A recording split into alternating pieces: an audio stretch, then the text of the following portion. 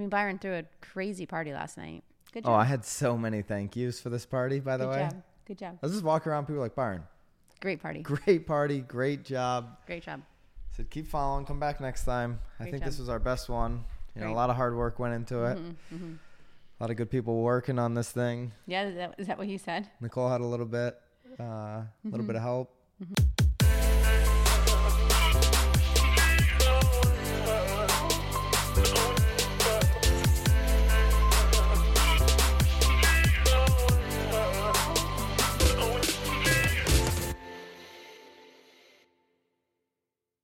This is Byron Lazine and Nicole White, and you are tuned into episode 84 of The Real Word. Word is up. The word is up. The location has changed. We don't even have a racket behind us. We'll tell you where we are. You got to wait all the way till the end of this one. Part of our, what are we going to call that? I don't know. We have to come up with a name. Our little marketing moment? No.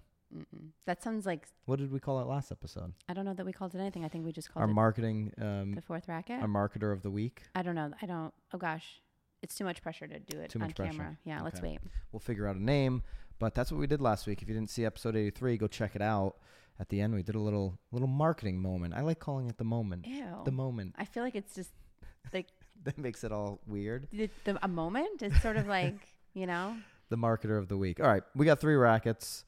Zillow's got some earnings out and some news happening. So let's jump into that right off of the rip here. Zillow. Are you feeling a little off? Are you feeling a little off? I'm feeling off because I'm on my computer. I'm looking at my phone. That's okay. People can adjust here. Certainly if they're listening, they don't even care. They don't care. If they're watching. I see you just like fumbling. Well, you're trying to do like Face ID and the Face ID is not working. So you're doing your code. You're having. Doing it all. Yeah, it doesn't recognize you. Maybe because the microphone is jammed up your mouth. Maybe that's why it doesn't recognize you. It's jammed? Well, you just love it. I'm hovering. You know, I'm sitting over this island, but it's actually works really good. Yeah, I'm feeling I feel like I'm slouching. All right, so racket number 1. Zillow is still losing money on every home it sells, but they're doing better at losing money than they did 6 months ago. Yeah, it's great. So they're losing about $3,000 a home. On average, Zillow lost $2,916 on each home it sold in the second quarter after interest payments, earnings. This is according to the data. It sounds like where they're losing the money, though, if you do read the article, is mostly in the loans that they're carrying for that. So really more of like the soft costs. They still lost money before that. Well, well, maybe a little. Based on the article, it sounded like it was mostly due to the loans that they were having. Oh, no, you're right. It made on average $1,578. The taxes, $1,500 carrying costs on each home sold in the second quarter before interest expenses were calculated. So, so that's your point is that they were actually up $1,500 when you put in the interest because they're borrowing money. Right. By the way, what's interesting, if you go through the comments on this Inman article, then, you know, a couple of people did make a good point that, hey, what if interest rates go up? That gap can get wider. Zillow's projecting it to keep going down and keep trending in the right direction. Well, I think obviously you just get better as you do it, right? So I bet at first they were putting in offers thinking that maybe their homes would sell in 30 days, and now that they're again maybe seeing that it's taking 120 days, they could at least then put in maybe lower offers when they're buying these properties. So that's probably why they're doing better because they just didn't know what their expenses were going to be. I was surprised to see the average price of these homes, $286,000 per home in the second quarter. I thought that was a little bit higher than the price point that I imagined Zillow being, a real option for people in this situation. Yeah, but you got to keep in mind, like, they're out of Seattle, so, right? Well, the headquarters, I mean, the Zillow... Well, how many spots are they doing it? They're doing it in most major cities. It's not like they're hanging out here in, like, little Guilford. By 2020, they're going to be into 26 different markets. They're in 20 markets, I think, currently, but definitely 26 by 2020. And, obviously over time they feel like they're going to be able to address the entire U.S. market with this option, meaning the option being, I'm certain everybody knows at this point, but Zillow literally buying the home at a discount, iBuyer model, right? Yeah. So, to your point, they are in larger markets, but I guess maybe that's not. No, but it's still higher than the average price point in America right? overall. But we're also talking about major Yeah. cities. Like we're just, I mean, All right, so here's but I'm the hearing thing. you. They're losing money right Mhm. now when money is cheap to borrow. They're losing money on each one of these transactions. Mhm. Is this going to be detrimental? Is this gap going to get wider? I don't think any of us know that, but could you see a scenario where that's happening, or do you think it's just a total racket to believe that Zillow is going to set themselves up for failure? Oh, I think it's a total racket that they're going to set themselves up for failure. Yeah. I mean, they're going to figure it out. They're just, again, I think that they're still just figuring out their numbers, figuring out what their soft costs are. I think that they're also trying to figure out maybe I'd actually be interested to see the numbers based on cities. Like, but it sounds like all of them are losing, but then they're giving you an average. So I'm curious where they're losing more. In this article, we don't see it. Maybe we could see that on the earnings report. Yeah. What I think is definitely not a racket is the amount of data that Zillow internally is collecting based off of these transactions. For sure. They believe over the next 5 years, by the way, they'll get to 60,000 transactions, which will only be about 1% of the transactions that happen on a year-to-year basis on average. They think they'll get there in 5 years. But they're collecting a ton of data. They're creating a ton of opportunities for people to, in Rich Barton's words, have a end-to-end seamless real estate transaction process. Right, because if they're able to get those people to buy mortgages, Right. I mean, that's where the money is. I mean, they could lose $2,000 all day long on a real estate transaction and make up for it on a mortgage end. And there's a quote in here from Rich Barton. Zillow Home Loans is a key element of our strategy to offer a seamless end-to-end real estate transaction experience. So Zillow Home Loans, the mortgage lenders of America purchase in, I think it was 2018 last year, is a big play for them. It's a big reason they want to be involved in a lot of transactions so that they can offer other services. We've been talking about this for a long time. I think all the way down to the individual agent level and all the way up to the big brokerage level. And I think Gary Keller speaks to this probably more often than anybody at the brokerage level, is being able to create, I mean, Amazon certainly is getting into this world, these home service packages or basically customer for life in their home maintenance and ownership needs through basically being involved in the transaction from the start, right? So then through whether it's AI or just tech or just offering them the best experience, being the go-to option for them to service the home. If Zillow starts to put, okay, mortgages is an obvious, and brokerages have been doing that traditionally. I mean, Zillow's basically becoming kind of a brokerage, right? But brokerages have been doing that, offering mortgages. If Zillow starts to now capitalize on all the other opportunities, right? So like they're buying homes. Why wouldn't they now start? They're buying homes and then having to fix these up in the purchase process, right? Sometimes there's some repairs. Yeah. Why wouldn't they go out and put together some type of a national construction contractor type of service? Well, they should. I mean, they should own their own contractors. They should be in control of their own contractors, because that's the only way for them to keep their costs down there. I think there's a lot of plays that we're not taking into account. It's easy when you go through the comments. People are like, somebody posted the Titanic ship sinking. They put a link up to YouTube of the Titanic, the movie, saying, oh, Zillow's just this big ship that is sinking. They're losing money. As the market softens, this is going to get worse for them. I don't believe that. I think they're collecting a ton of data, and they're going to be able to go into a number of different directions, some of which can be really scary if you're an agent out there not building your own brand. And some of it, to me, is just obvious, like getting into whether it's construction or the mortgage, multiple flows of income around the transaction. I think losing $2,900 now is, I mean, heck, I think if you ask Zillow, would you pay $3,000 to get basically all of the data from a transaction? I think they do that over and over and over again right now as they're in this race for data. So of course, they're not dumb. Yeah, I don't think it's a racket that they're losing money, and I don't think they'll lose money on this process overall. They definitely have a big for a long term. They have a big picture. They have a big picture here. All right, with that, segueing right into racket number 2. This segues nicely, Nicole. Nicole picked out all 3 of these, so she really I pulled my weight today. She was really thinking. I did about the flow of rackets. And racket number 2 is iBuyers cost sellers up to 15% of a home's value This study is a market analytics firm called Collateral Analytics.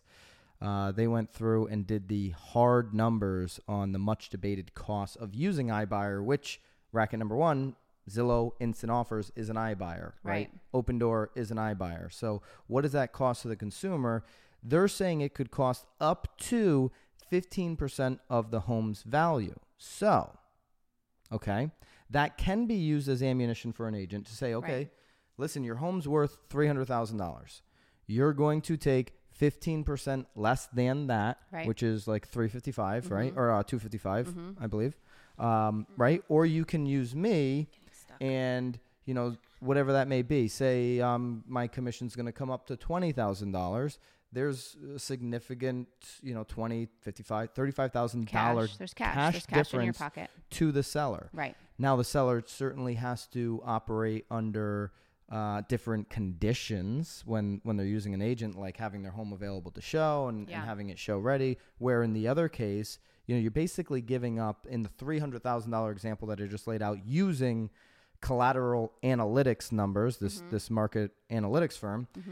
You're basically paying $30,000 in that example for convenience of just like, I know the date, it's going to be in like 7 days. Right. They're actually helping me move and like I'm out of here and I don't have to deal with even negotiating it or doesn't whatever. really sound, I mean, I think in the negotiating end, it sounds very simple, but it's the iBuyer process, though, is still very much the same. There's still a home inspection. They can still come after you for items or hit you harder for money. So they can retrade you on that deal. And as listen, if you're a consumer right now and you're thinking about taking a Zillow Instant Offer or an Open Door offer, be prepared for the retrade from these companies, like coming back and saying, no, this is this, and this. It's not as is. We're giving you less. Yeah. And so be prepared to get yourself out of that deal. Be prepared to walk away and go to the open market as a plan B, you know, because it may fall apart in terms of their original terms and then what you actually get as you go through that process. And their fees sound like they're much larger too. Yeah. I think Open Doors between, they said like 7 and 10% for convenience. If I'm an agent and I'm in one of these communities, which we are not, we're not really in a community right now yet in Connecticut where there are iBuyers. You know, Open Doors not here. Zillow Instant Offers hasn't moved into this market. You know, we have traditional investors, but we've always had that, right? People buying homes at a discount and then revitalizing them and so on and so forth. We're sitting in one of those, right? Maybe.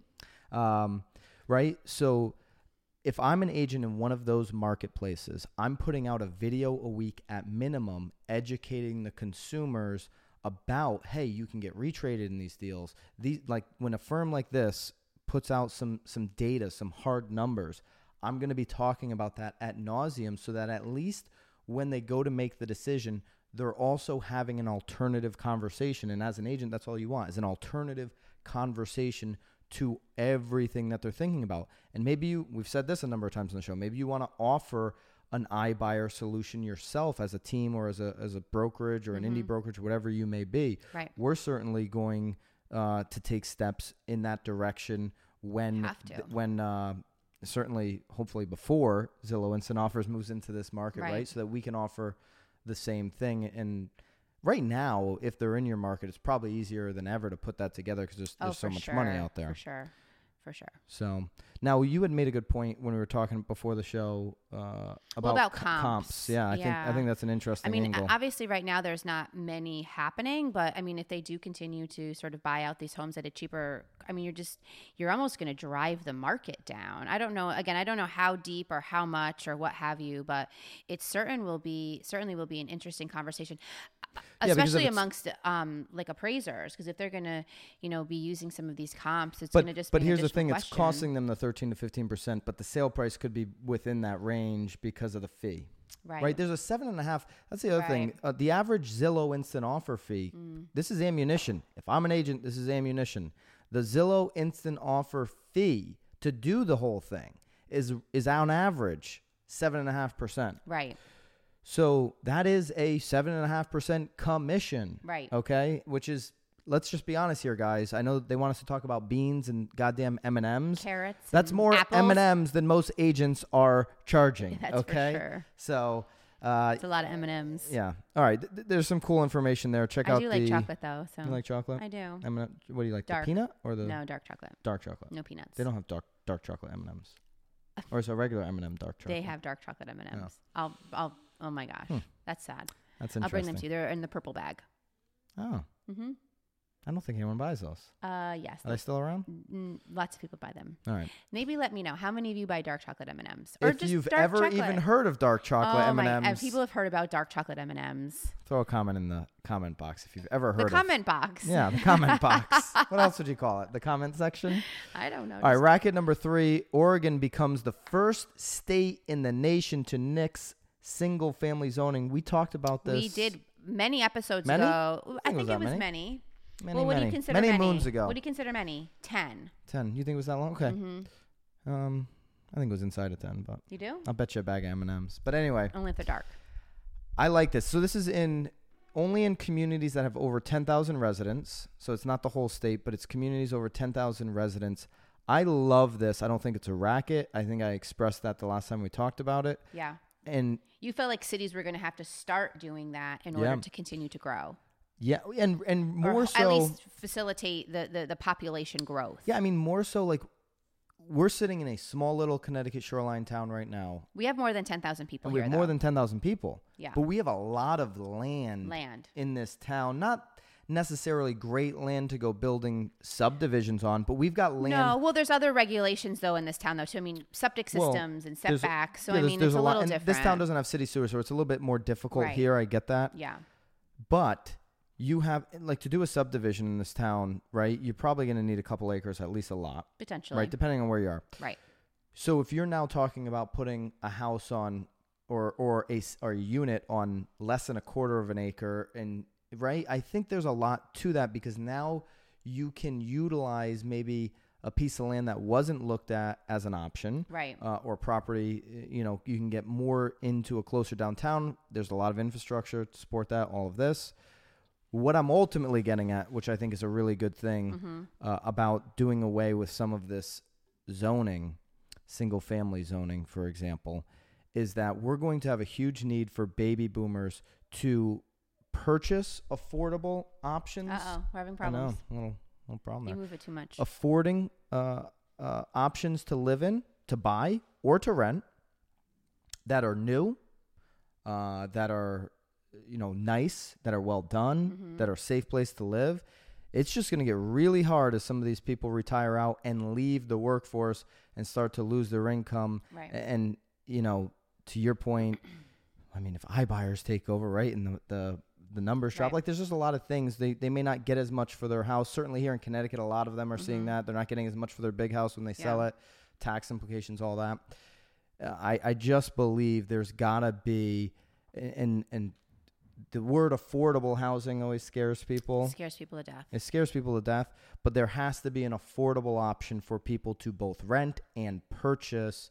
And the only way to do that is to get rid of some of these restrictive zoning regulations. I think though the another important thing though to mark here, because obviously if you don't have to have if the single family zoning is gone, the ease of being able to then do it is like tenfold, because instead of having to look into a home and then going through the zoning process that could take 30-60 days, a lot of people are just apprehensive of even going after these homes because they don't know if it's possible or not. So everyone's always looking for the home that already is the in-law, or they already know that it could potentially be an in-law, where I think buyers are then squished down to only look at certain homes that have it. Obviously the people that already have it, it's wildly helpful but only if you have a buyer that's looking for it. But I do think that there's going to be, for Oregon at least, I feel like ease, because if I already own a home and I do want my parents to move in, or I do want, if I have a child. Some of the zoning that can impact the home you're already living in. Yes. Yeah. Or if you have a child that is graduating college and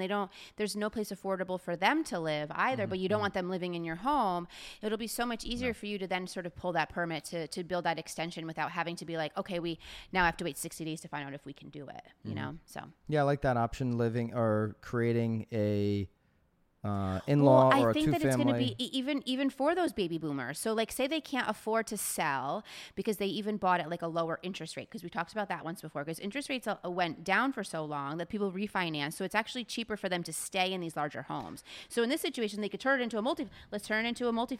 We'll live on the first floor, honey. We'll rent out the second floor. Yep. And they could actually then stay in their home. I'm about to talk out of both sides of my mouth because I want to do away with this zoning, but I also, as you're saying this, I'm getting scared of putting decisions in homeowners. Well, I'm sure that there's some. I'd like to think that she did put some sort of regulatory. Yeah, there's got to be a standard of like, okay, if you're gonna there. slap an in-law apartment onto your house, like, don't make your house look like.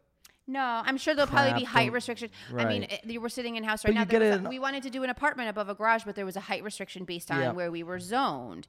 We could do the apartment. We can still have an apartment here, but there's height restrictions. And people don't want to get an architect involved because it costs money, blah, blah, blah. Well, you have to. I mean, but you a lot have of to have times seals. you end up. I mean, there's so many other things besides just like, hey, doing away with zoning, and now I can't just like start knocking on wood on my outside.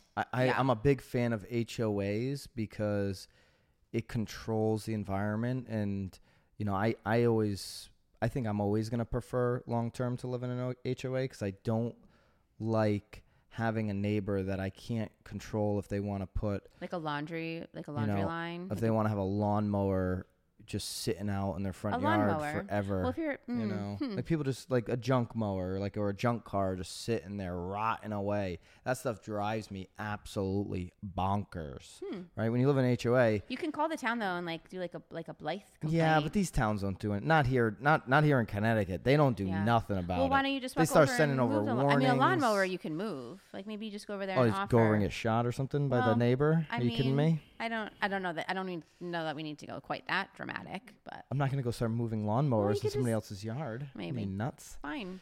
Like a town cleanup day. Like offer out like a dumpster. Here's the best idea I've heard so far on doing away with zoning in some areas locally where we have towns that have a need for more housing. Is basically think, and this word is going to make you cringe. So I'm looking in my own head for a better word. Think trailer park. Okay. Right.